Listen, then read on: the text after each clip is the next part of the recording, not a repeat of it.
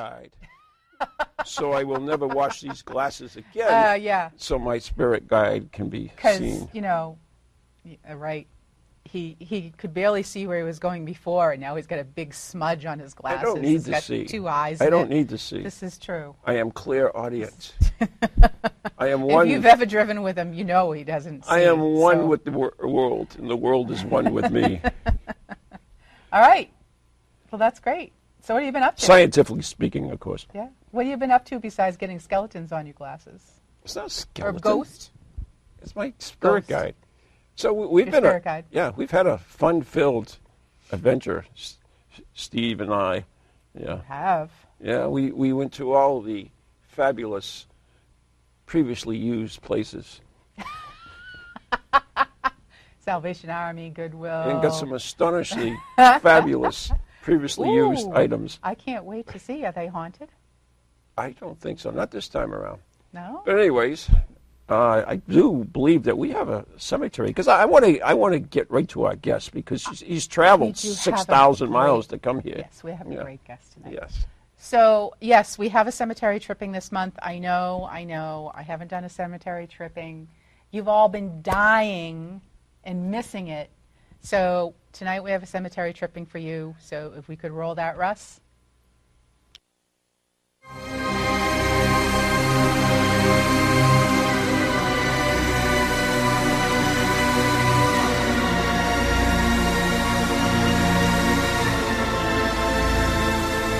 Welcome to Cemetery Tripping, where I will feature a different cemetery in each episode that I hope you will seek out and enjoy as much as I do.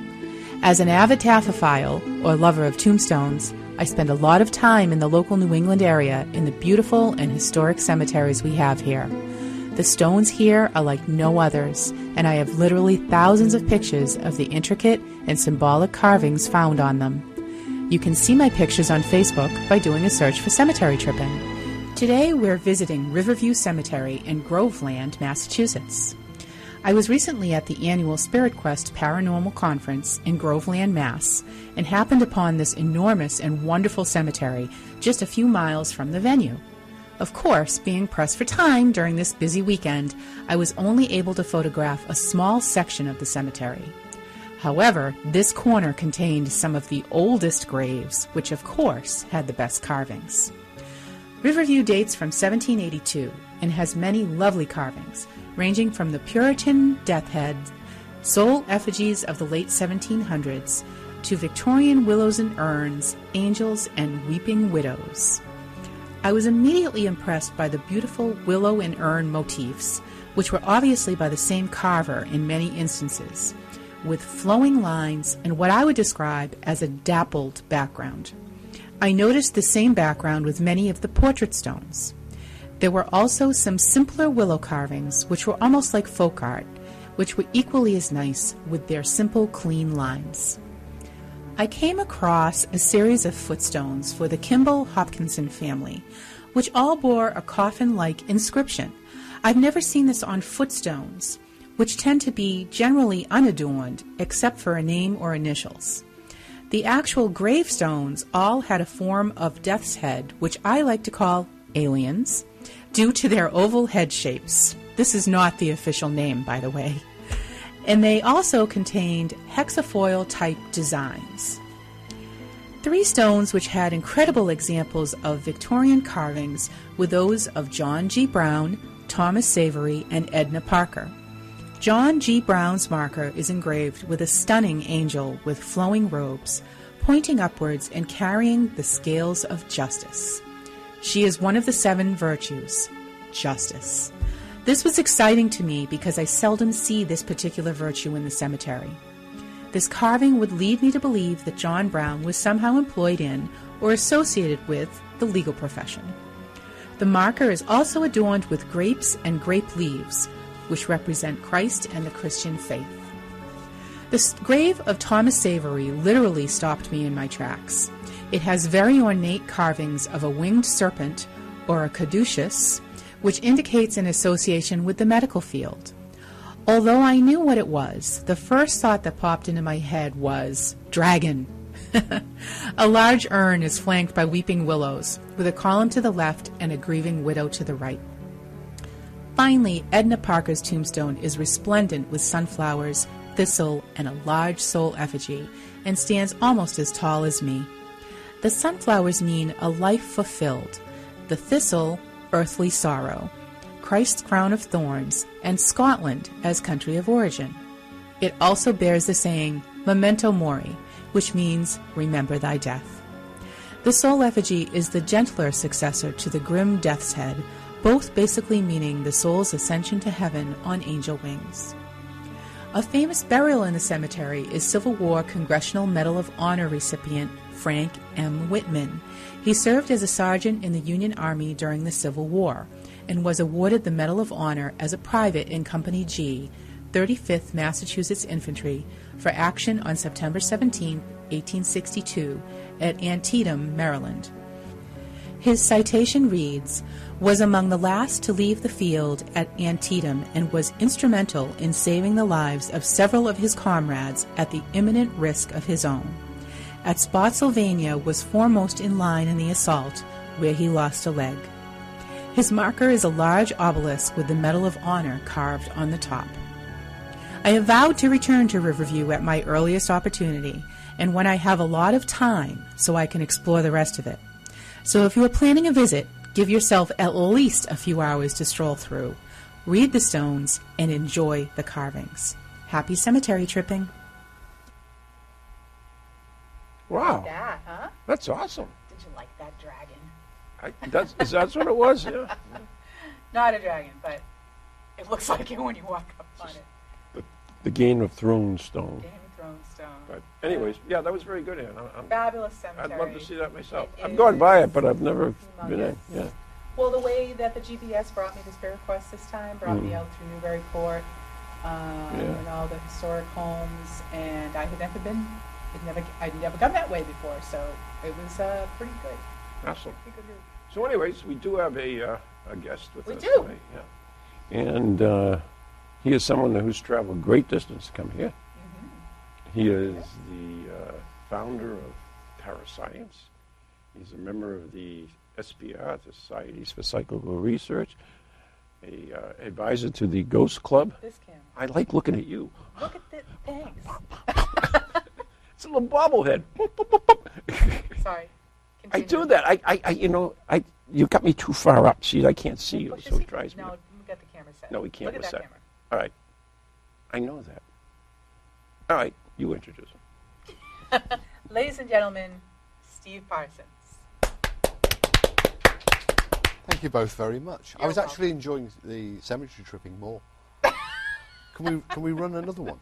Sure, we can play Very them all cool. night for you. Very cool. Thank you. Because, as you know, we have some cemeteries back home. Oh, you have some lovely cemeteries. You really would love to. They might be a little older than ours, I think. A couple centuries. Maybe. There's some of them, yeah. I think the oldest one locally has headstones dating back to the 10th century. Oh, my God. But most of them are, a lot of them are recent, of course. Yeah. But Are they legible? Oh, yeah. Wow. Absolutely. Well, bucket list. Bucket list. I'd love to show you around. All right. I'll take that as an invitation. Aha! Steve's like, damn. No, more than welcome.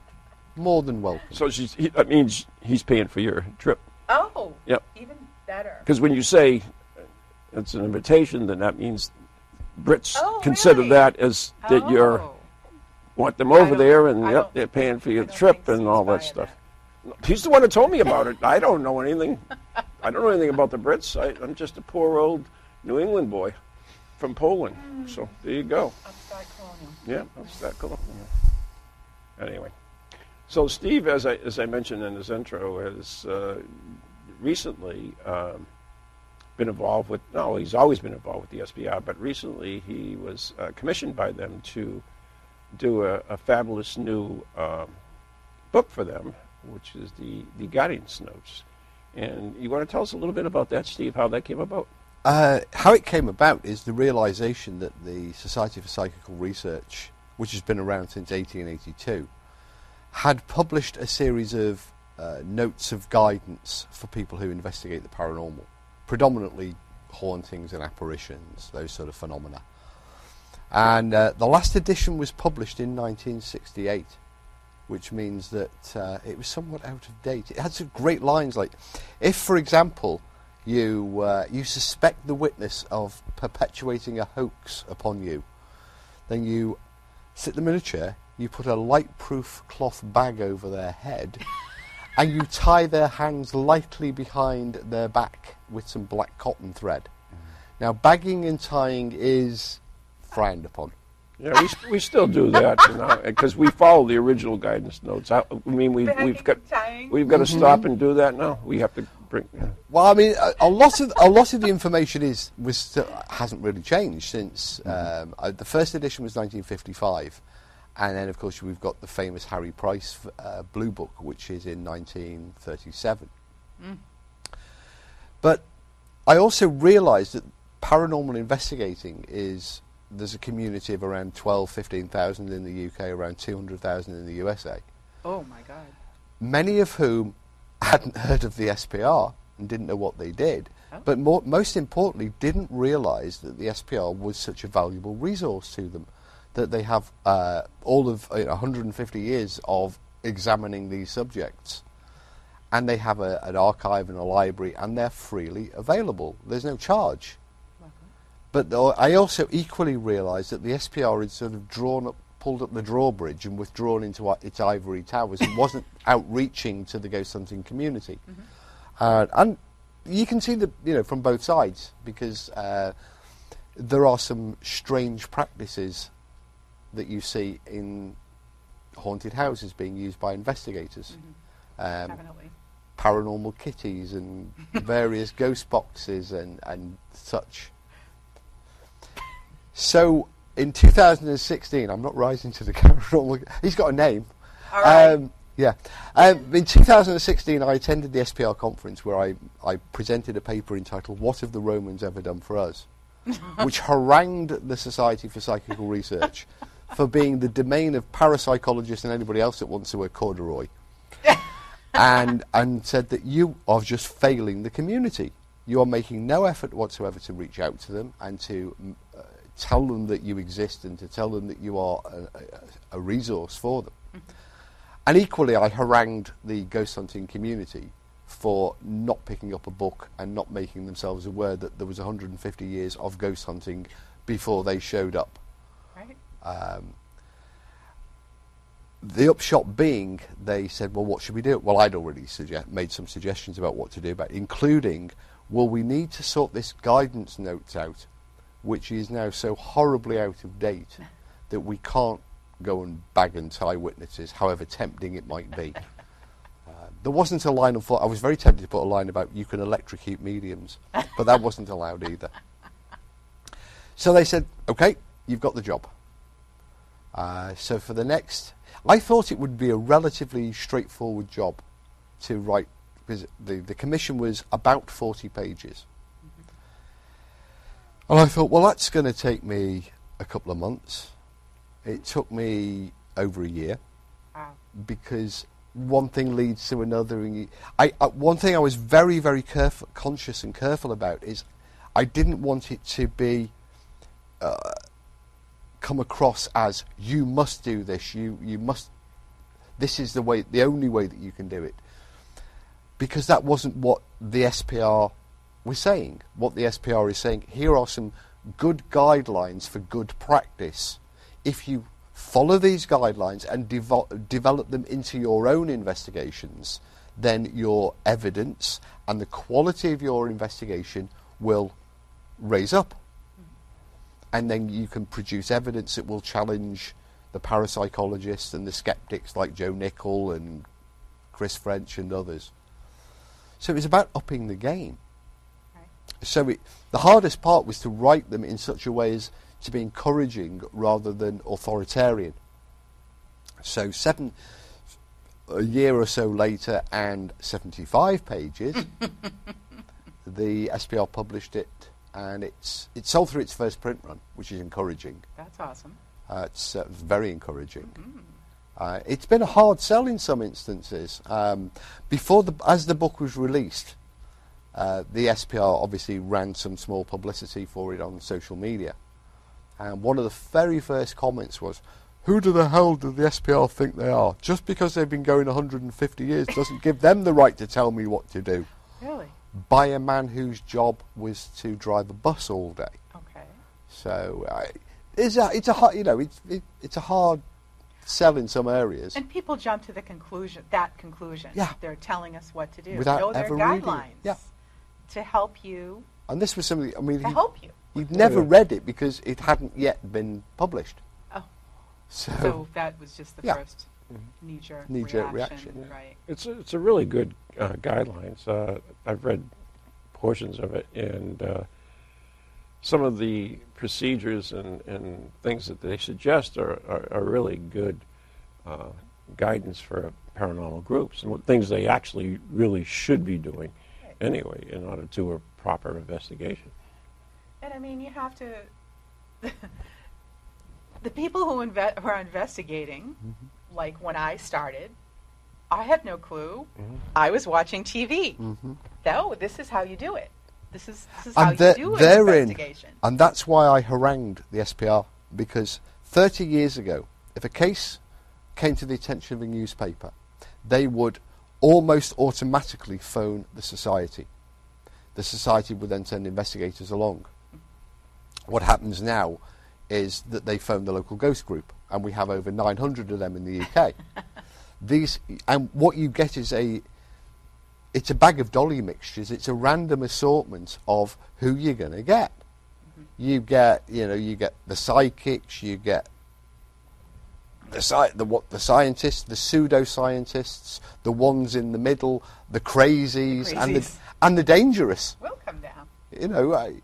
There are some horrific stories of people who rock up at, I'll sort your ghost out for you. And what the society, because the society had withdrawn, because they had become predominantly academic, they'd shifted away from haunted houses and spontaneous cases, more towards academic parapsychology. Right. And that had resulted in a vacuum.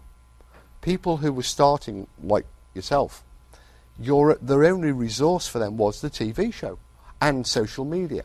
So it wasn't surprising that bad practice started to spread from the TV shows, where they would don their Ghost Fighters uniform and go out and do Mortal Kombat with the evil possessing demon. They didn't have the resource. We did an interview not so very long ago where we asked the leader of a UK paranormal team called Paranormal X, who has over 20,000 followers on Facebook. Have you heard of the SPR? And he said, I've heard of them. Do you know what they do? No, I don't. Now that's...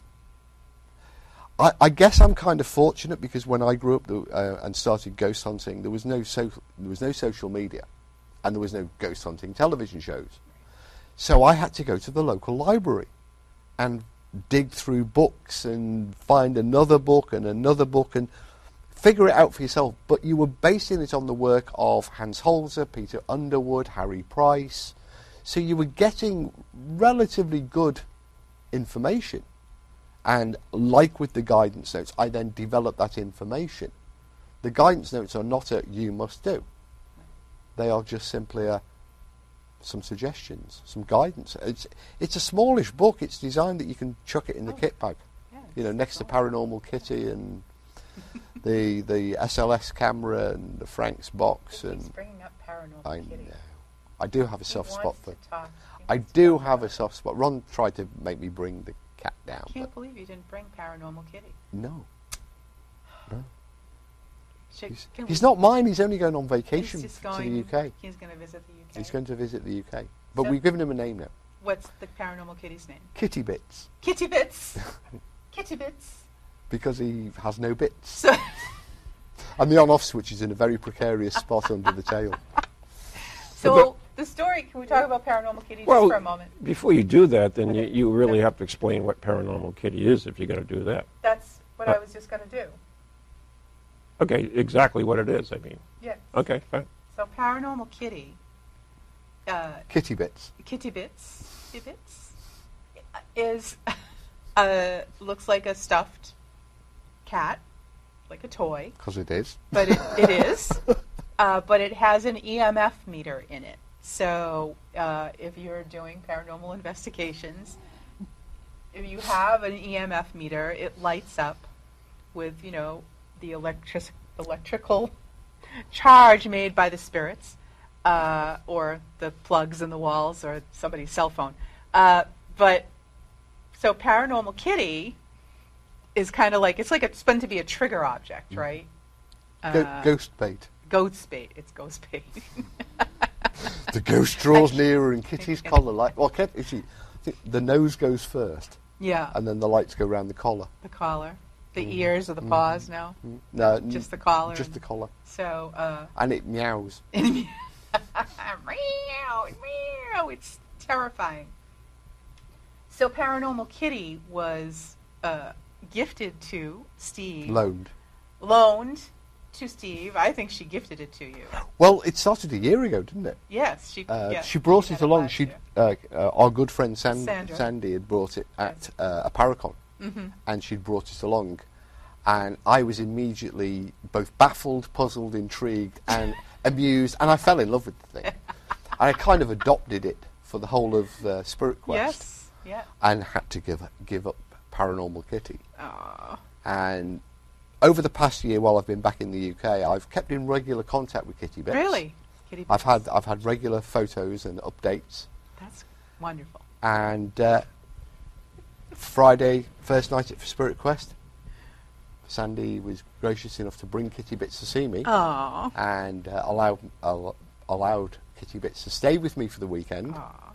And then on the final day, decided that Kitty Bits could come to the UK for a vacation. That's fabulous. I think the final straw was when he showed up with the cat carrier. He had a cat carrier. I have a picture of it. Yeah. Yes, Got I cat do. carrier, vaccination certificates, UK quarantine certificates, all done. That is the story of Paranormal Kitty, a.k.a. Kitty Bits. Kitty Bits. And there's a lot of these different trigger objects. We had a Raggedy Ann, for one, not that I did with your group, but with the Granny, Paranormal Granny. They have teddy bears. They have teddy Boo Bear, bears. $299 for Boo Bear. Blow-up dolls. God. Let's not go there.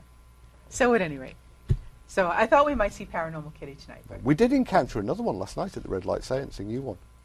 oh, what's that? A new variant of the Ghost Box. One of the participants at the Red Light Seance had turned up last night with this box. It's got some radio dials and a digital display, and it's got a plasma ball, these plasma discs that shoot blue lightning around in the front of it. It was $350. Oh my God! I know. And and the instructions were absolutely. I mean, there were no instructions. For $350, you got the box and a photocopied sheet of paper. That didn't. So the person that bought it didn't know how it worked. They hadn't. It hadn't been explained. The instructions didn't explain it. And I thought, at first I thought we weren't sure it was malfunctioning, or it was broken, or it was whatever. Anyway, whilst the seance was on and we had some quiet time, I figured it out and rewrote some instructions. So I wrote him a new set of instructions and then gave him a quick lesson on it. But basically, it's an SBS 7 Spirit Box with a guitar echo chamber, a guitar effects pedal echo chamber attached to the back of it. That's what's inside. And a plasma disc. And a plasma disc. Yeah. $350. Speaking about the seance last night, I wanted to give a shout out to somebody who listens to our show. She actually doesn't listen to radio. She listens to the Ghost Chronicles radio podcasts, and you think I could remember her name? Oh, Ron! Well, can I give a shout out to one of our international listeners? Oh, absolutely. Steve. Trish Alexander, if you're listening in Australia, good day. Good day. Good day. Yeah. Good day. So Good day. we do have listeners anyway, so just thought I'd let you know. Your shout out you'll have to think on it. It'll come to you. I doubt it. No? No. It's a name. I can't remember names. Just before we were talking about the cemetery in Portsmouth, I went through 12 P's and I still couldn't get it. I know it began with a P, and that was it. Well, now you're just doing your job again because Can't you get medication whoever if she you... is, she's going to be mad at you because you forgot her name. No. I'm sure you can get She medication actually if you likes can't the, pee. likes the show because of me, so there you go. All right. Must be my Catheter. boyish charm. This absolutely Yeah, is. it's got to be it, right? Absolutely. No, yeah, I can't look at you like that. Oh, let me drinks. Can't look at me. Okay. Yeah. Also on the way down, we realised that because it's my 7th visit to Spirit Quest, it's also my 7th visit to East Bridgewater TV. Really? I was on the very first show Yes, you were. with Dr. How many shows have we- Dr. Callum Cooper. how many shows have we done? Well, we're going into our 6th year. 6 years. 6th year. I've done 7. I must have done. I don't know. I must have You done. can't do more shows I than we think you had. can only be here for If- 6 times. If Yeah, I- you can't be. Well, if I was here with Cal and his friend, Yes. Nori. Yeah, I Don't don't- say, oh, yeah, we need a crucifix before we mention that. Nori, Then that was 7 years ago. I don't know. don't look at me. Go back I through can't the remember diary. yesterday I have to go back through the diary and check. Well, all I know is by the number of shows that we've done, right? Yeah, this is show number 67. But Cal This is now evening, Doctor. so- Doctor. Well, Ah. Double when doctor. you think about it, well, 67, Ian, that's we've missed a couple Yeah, along we the. missed a few. 5.5 years. I swear it is. All right, mean, I'm it's sure. still I'm math. sure our listeners don't really give her hoots. So why We've don't we lost move on? time. Why don't we move on to something? We've lost time. We've Yeah, had a time time slip. lapse. Yeah, Time time slip. slip. So why don't we move on to something Okay, I that's think we more should. intriguing Absolutely. than that? And Steve has a presentation come up. In fact, it's in this area, I believe, Friday, which is When Ghosts Attack. And where is that in? It's going to be this Friday night, October 4th, at Jamie's Pub Ooh, I like in that place. Whitman, Massachusetts. Starts at 7. You can get tickets at the door.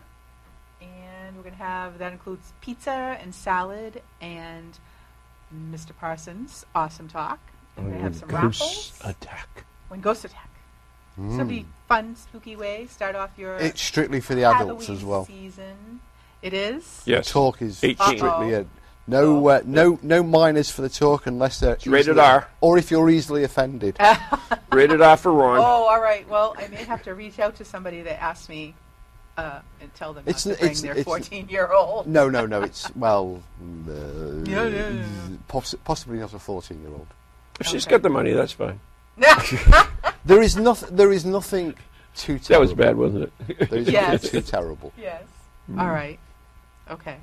Just kidding. Steve goes When home, rewrites ghosts- speech. No. Yeah, no. When ghosts I attack. know. Redact. No, never redact. I have a question to get back to the SPR. Mm-hmm. If I called up the SPR Mm-hmm. and I was in England Mm-hmm. and I said, I have a haunting, what happens? What's the process? What do they do? Right, what they would, the point of contact, normally the secretary, would immediately pass it to one of the members of the Spontaneous Cases Committee. Okay. We have like a first response group of 4 people. Oh, God, no. Those people have a standard. Ghostbusters. Get in their I don't think things. so. We've got a live one. They also live several 100 miles apart. There's one to cover each part of the UK. Okay. That person has a standardised package of equipment. So there's a camera, recorder, still camera, and some basic environment monitoring equipment. Paranormal Kitty. But that person who's nearest would then make contact with you, if you were the and arrange to, well, first of all, over the phone, decide if we could do anything at all. Okay. Because often the situation, the circumstances are not Right. conducive to an So investigation. if Ann called up and says, I got demons coming out my ears, can you help me? You would make a judgment call on how reliable you think the person is, Right. or whether Or their how big the intentions demons is. were. If you think that they sound reasonable and plausible, and they're not just pulling your chain, then you would arrange to meet them, and you would with them decide what do they want to do, because we don't go in and say, we will do an investigation, we will do this, oh yes, you've got one of those. What we say to them is, these are your options. Do you want us to do an investigation? Because it's led very much by the client. Okay. That's good to know. And collaboratively at every step with them, they are the lead person throughout. And we call it a process of informed consent. We lay out the options and then we go through them and they choose the option. All right. And that could lead to an investigation, that could lead to a walk away, that could lead to a constant dialogue over, so they can maintain a sort of, I have a question, so they have somebody they can ask a question of, or if there are changes and developments at the location, someone to speak to, or we could go straight back in. So the options are many and varied and are individual to every single call that comes in. Do you have a reveal at the end? Only to the client, because they're the only person to whom we're answerable. Okay. We have a question from the chat room. We do. Is there any way to Convince Ron and Ann convince Ron and Ian to go to the UK with Steve? Thank you, John.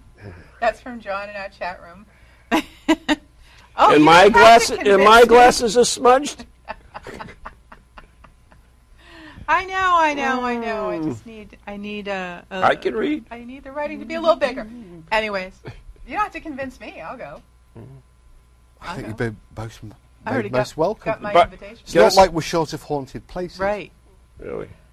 So also, now the SPR, if it was a legit, you felt there was a legitimate haunting and there was something really, amazing going on here, you wouldn't just go in once. Absolutely not. You wouldn't, go there and spend less than 24 hours there and then make a decision.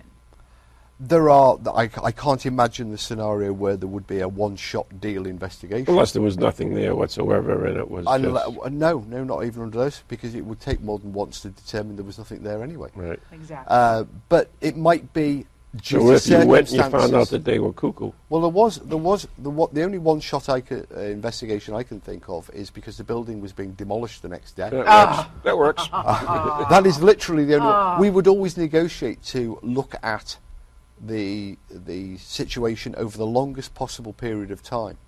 But we would focus entirely at first on when did they have their experience. So if it was 8 o'clock in the evening, we wouldn't go at midnight. If it was during the day, we wouldn't go after dark.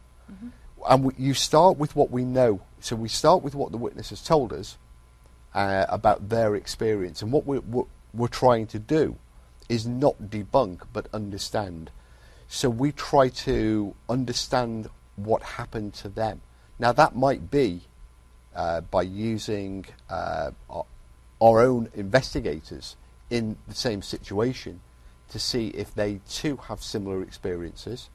It might be, for example, if the events were audible, they heard something, then we could validate that and objectify it by using sound recorders.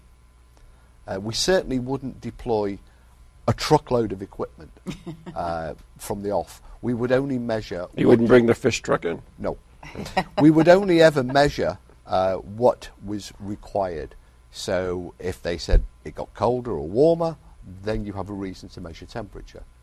If they said they heard footsteps, you would naturally monitor the sound. You would also monitor vision with sound as well, because sound on its own, if you have a sound recording of what sounds like footsteps, you need vision to demonstrate there was nobody there, or it wasn't one of your team or somebody, the janitor walking through.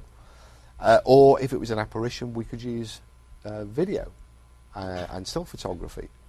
We would never... The SPR doesn't own full spectrum and SLS cameras for a very good reason. Because if the witness says, hey, I saw an apparition, then they saw them with their own eyes in the visual spectrum. It's true. They didn't see an infrared or ultraviolet. Right. We would also measure some esoteric or more unusual natural phenomena, such as very low frequency sound. We would also look at the electromagnetic spectrum as well, Right. if we felt it was necessary. Right. The SBR has been around for a few years, so you must have had some interesting cases. Can Oh. you care to share some of your more interesting cases with us? I think everybody will be aware of the Enfield poltergeist, which took place in the late 1970s. The one the Warrens investigated? That's the one that was actually it was the one that was used as the basis of the Conjuring 2 movie. The Warrens' involvement is very different than is portrayed in Conjuring 2. In fact, the lead investigator, one of the pair of lead investigators for the Enfield poltergeist case, was Maurice Grosse and Guy Lyon Playfair. Now, Maurice, both are sadly now dead, but I still got messages for him on Twitter. good. Yeah. But Guy Playfair In Underwood, too. he had nothing to do with it. Guy Playfair became a very good friend of mine, and I was given the opportunity to we talked about it on a number of occasions. Indeed, we had him as a guest on Ghost Chronicles International, and we asked him, what was Ed and Lorraine Warren's involvement with the Enfield poltergeist? And he said on one day they were in the house during the day making some recordings, and there came a knock at the door.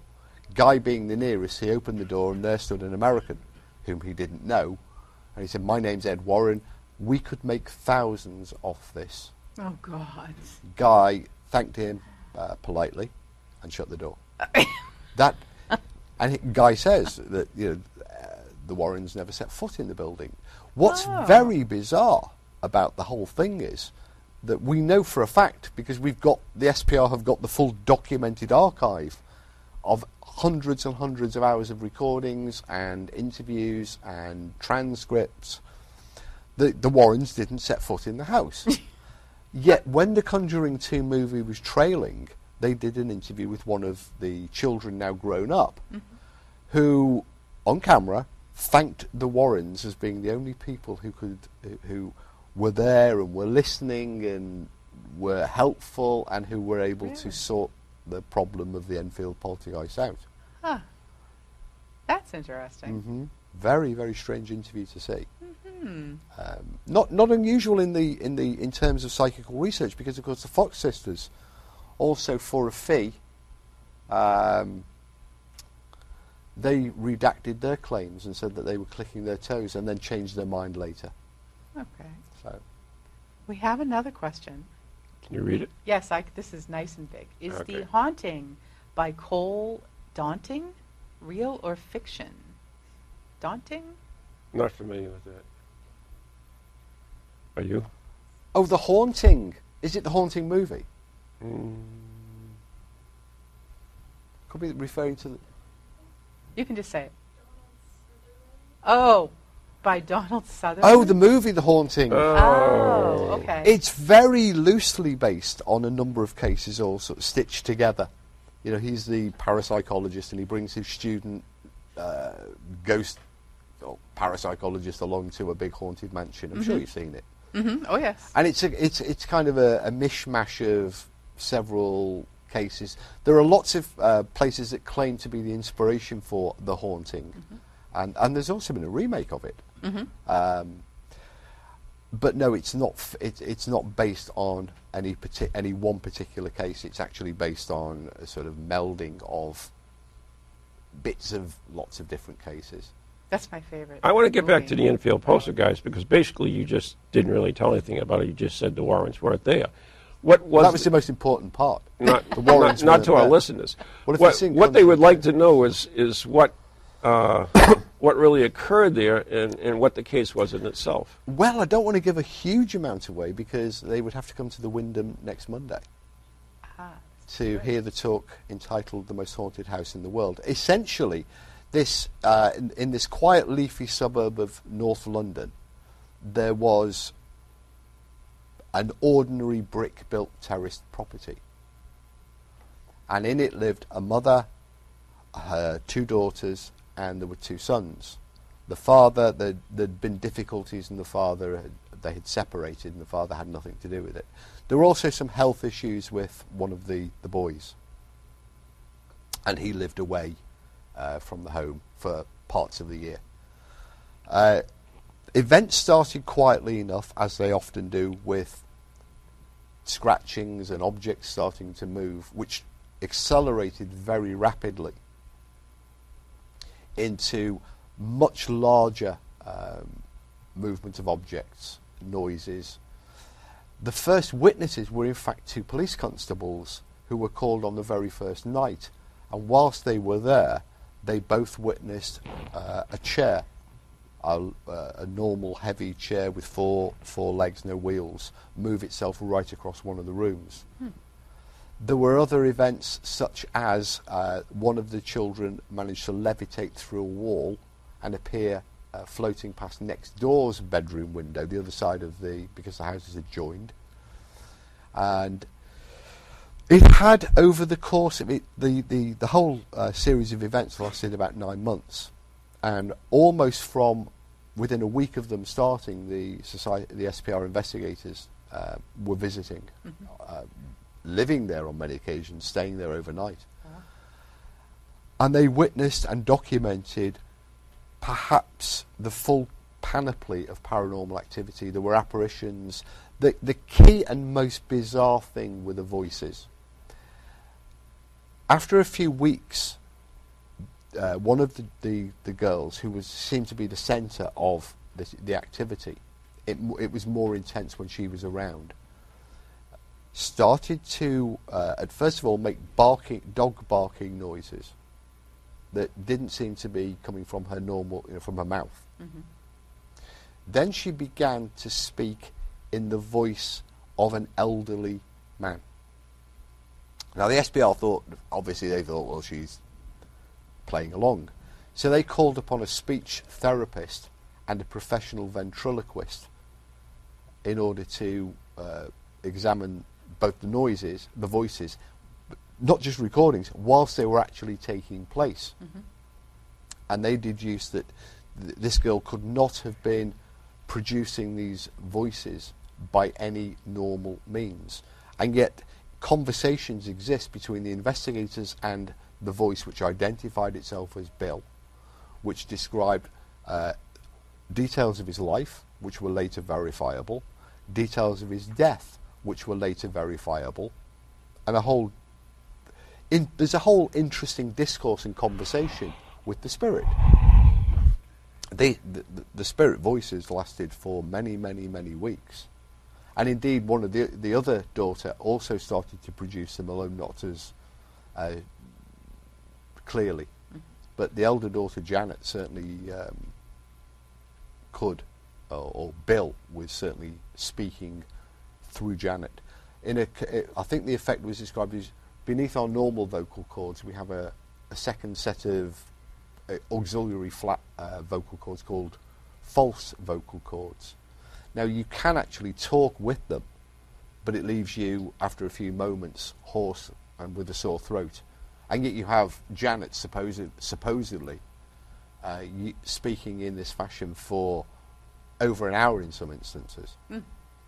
Now, the SPR have the full set of recordings, and indeed, on Monday night, I've been able to access some of them. Oh. Mm-hmm. Nice. Including a 12-minute interview with the poltergeist. Oh, wow. But it set fire to things, it poured water on things. Mm. On one occasion, it ripped a 60-pound cast-iron gas fire surround out of the wall. And the skeptics like Nichol and others all claimed, it was the work of the girls. Mm. Now, absolutely, on one occasion, the girls decided to prank. There was an investigator who they didn't like very much, and they decided to prank the investigator. Uh-huh. And they went into the kitchen, and they were obviously up to something. And it's recorded by Maurice Grossi, one of the investigators. He could see they were up to something, so he was keeping a close eye on the two girls, because they were obviously being conspiratorial, plotting, and giggling and plotting. And then a spoon got thrown in the kitchen. And they were, "Oh, Mr. Gross, do come and have a look. There's a spoon been thrown." And he said, "I just saw you do it. Why do?" that was the basis of an awful lot of people turning around and saying Yeah. they did everything else, Oh. when a great deal of it happened when they weren't there, Mm-hmm. and couldn't possibly have been involved. But there were 30 or 40 independent witnesses, from police officers through to innocent passerbys who were later interviewed. Did the SPR do any work with mediums, other words, investigating mediums, or that type of claims? The SPR as a body has no corporate view. They also don't have the facilities to investigate or test mediums, and that's not Because I know, like, Harry Price was involved a little bit working. Well, with mediums. that was Harry Price set up the National National Laboratory, Laboratory yeah. for Psychical Research. But he wasn't he involved with the SPR? He at was one a time? member of Yeah. the society, but then he left and formed the NLPR. The society doesn't have its own laboratories or research facilities, but it does put a lot of funding and resources into universities that do. And a lot of SPR members, like Dr. Cooper and others, they study the idea of mediumship and consciousness and psi, these super abilities that people claim.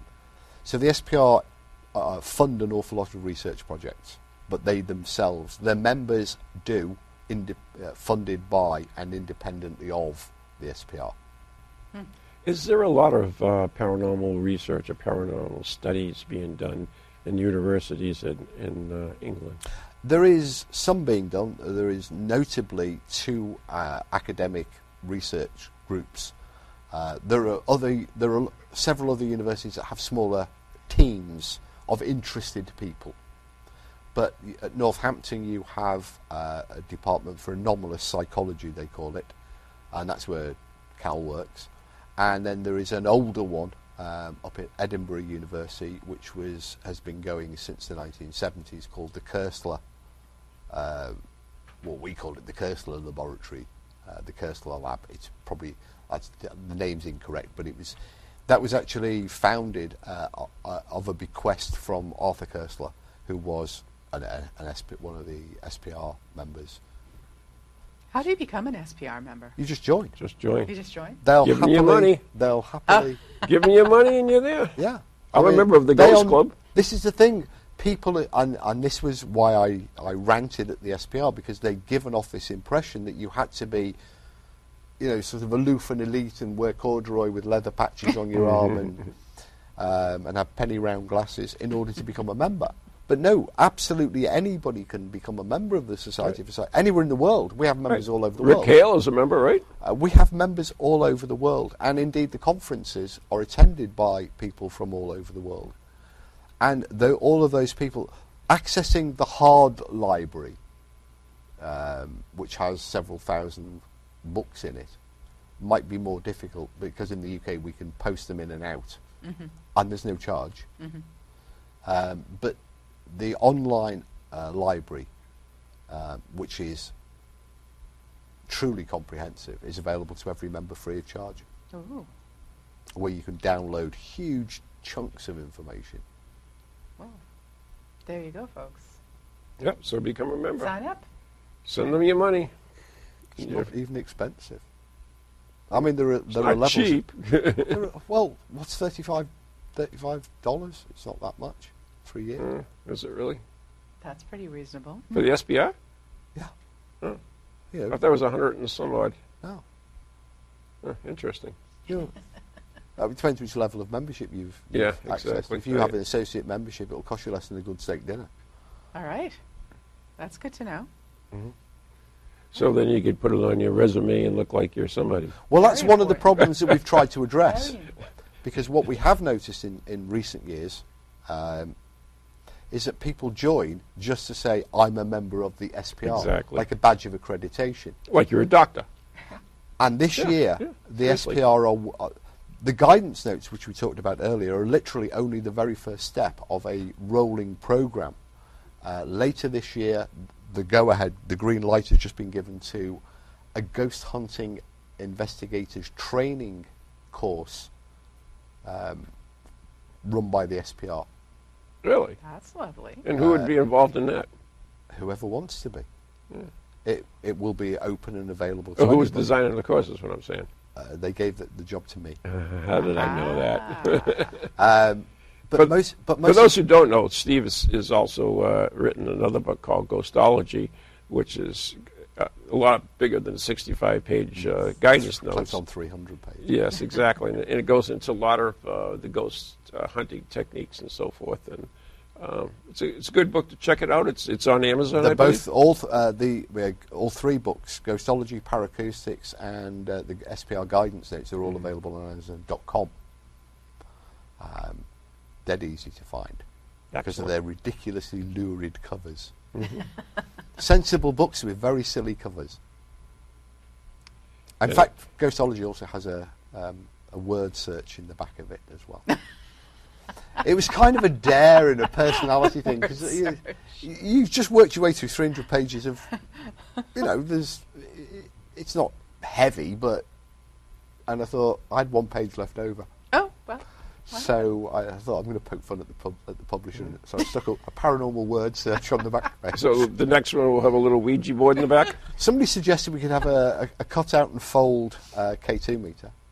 That works too. Yeah. But funny about Ouija boards, kids' books. I've got a Barnes and Noble book from the 80s, and it's about investigating haunted houses. And it's got a pull-out Ouija board. Oh my! It's designed for ages 4 and up. 4? Ah. Here, kids, here's the Ouija board. It was there only you go. Have fun. It was only on the I market. always loved the one. It's fake, but they used to have the Ouija board Happy Meal from McDonald's. Oh my God! You're kidding. No, it was the coolest thing. It was a spoof. It was a spoof. That's what I said. It wasn't real.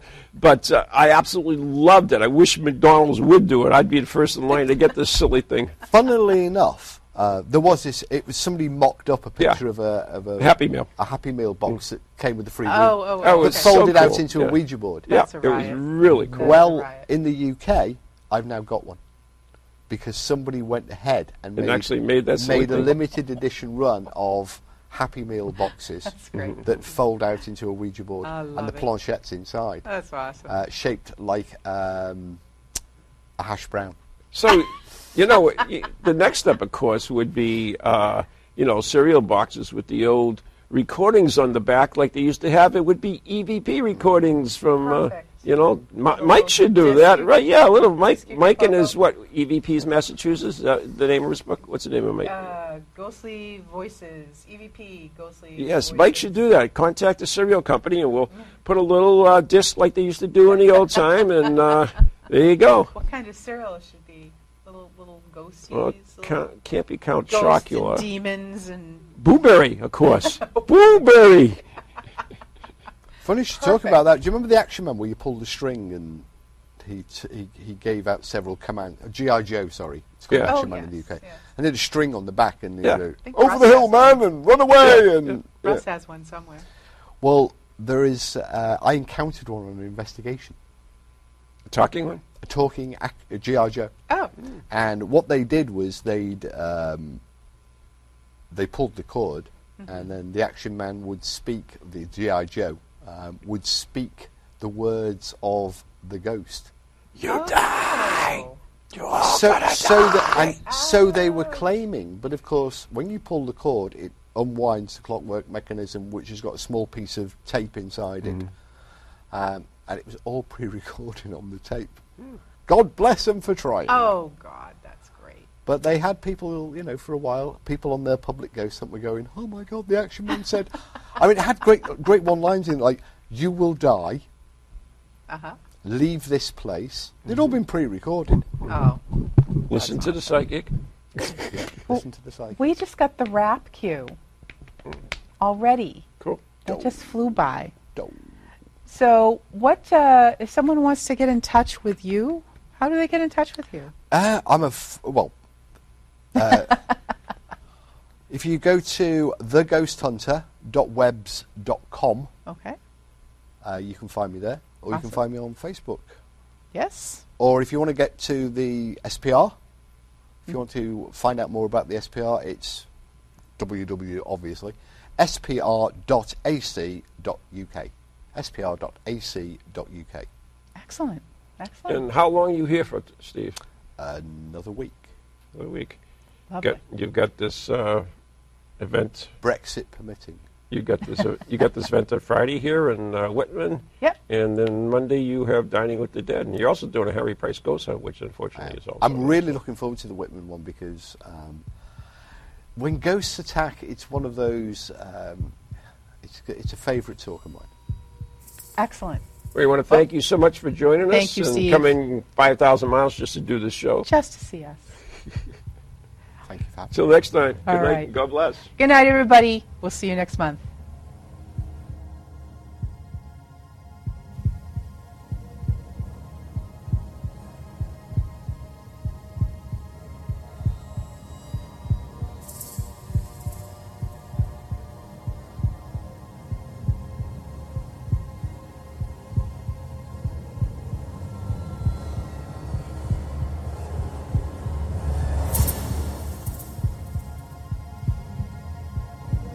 From ghoulies to ghosties, long-leggedy beasties, and things that go bump in the night.